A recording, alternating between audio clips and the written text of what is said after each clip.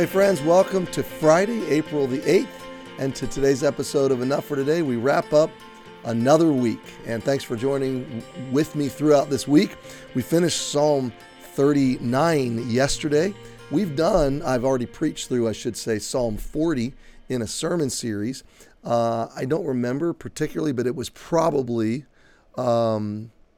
Emotionally Healthy Holidays, which would have been a couple of years ago, coming through November. I did select Psalms, so if Psalm 40, you just got to grab it. That's probably where you want to go, onto the ebcnewington.com site, click on Message Series, and scroll down to the series on Emotionally Healthy Holidays. So we are today beginning a new Psalm, Psalm 41. And as we do, our tradition is that when we introduce a new Psalm, we just set it up, we read it together, and we just kind of implant it in our hearts for reasons of meditation, consideration, thinking through what we're reading. So this is another Psalm of David. I have bad news. It's also another hard psalm. So he's dealing with sin. He's coming through sickness. There's problems in his life, and he's going to God. And so there's a lot to learn here, but again, it's going to be a bit of a hard journey. There are 13 verses to this psalm, and David is dealing with results of sin. He's dealing with betrayal and conspiracies. His enemies used God's chastening his life as a reason to expect him to die or not to make it. They're just waiting for him to fall. They just couldn't wait for his demise. And if they could advance it a little bit, they would. David had been a good king and a faithful, generous, kind, loyal man, a man of honor in most respects.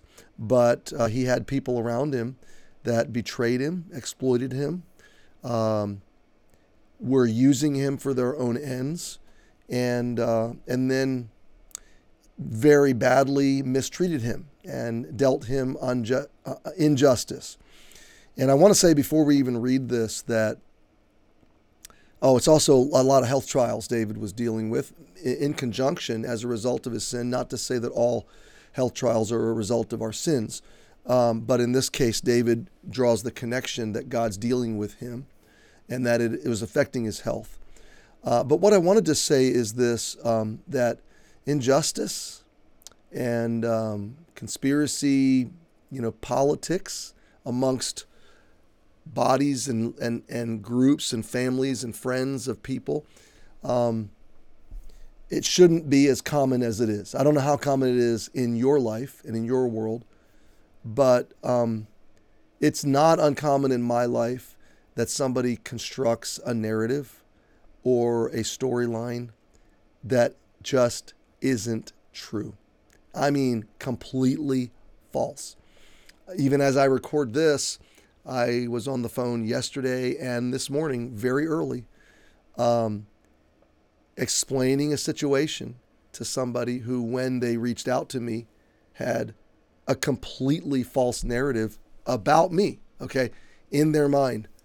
That I'm not talking about it was just misconstrued. I'm talking about the words strung together into sentences and paragraphs that formed a story that was told about me was not even remotely close to the truth.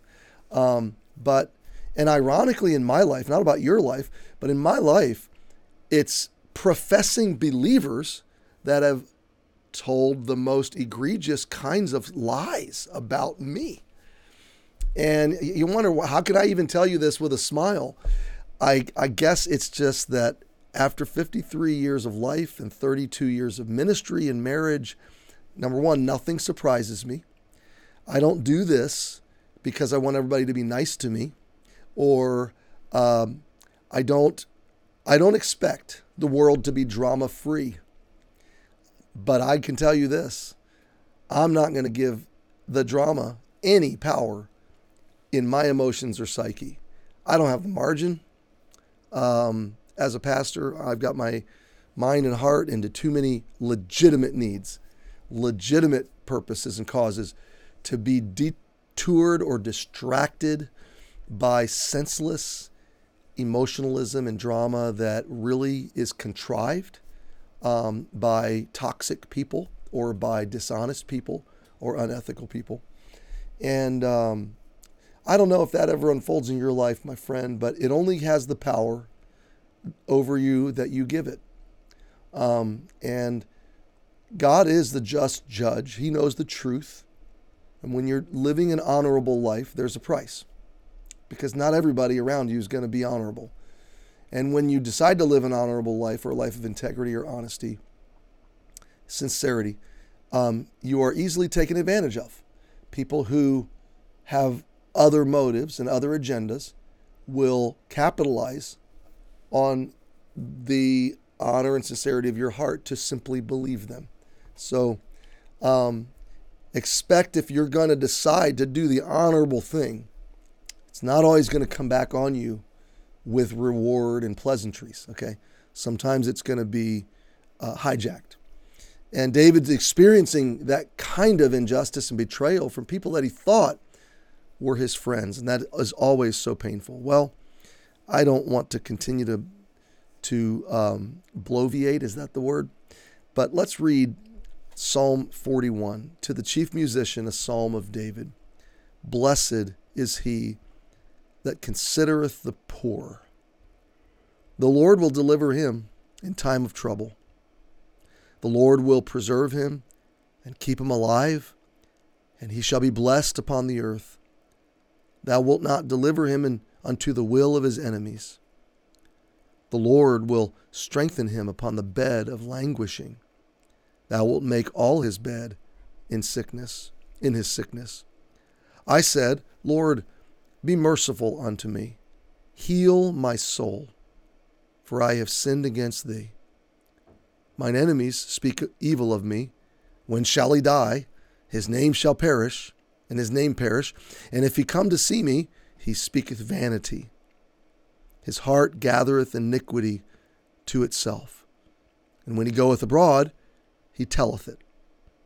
All that hate me whisper together against me. Against me do they devise my hurt.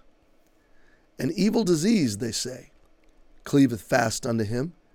And now that he lieth, he shall rise up no more. Yea, mine own familiar friend, in whom I trusted, which did eat of my bread, hath lifted up his heel against me. But thou, O Lord, be merciful unto me, and raise me up, that I may requite them. By this I know that thou favorest me, because mine enemy doth not triumph over me. And as for me, thou upholdest me in mine integrity, and settest me before thy face forever. Blessed be the Lord God of Israel from everlasting and to everlasting. Amen and amen. Now, I don't know how well you know me, but to be able to read that psalm and not stop and comment was quite a victory.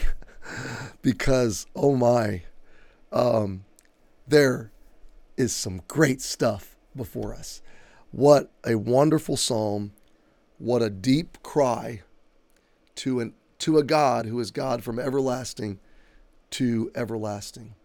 Well, my friend, we close out this week starting Psalm 41. Now, my encouragement to you is that you take this psalm and read it again maybe when we're done, and just start letting your mind muse on these concepts.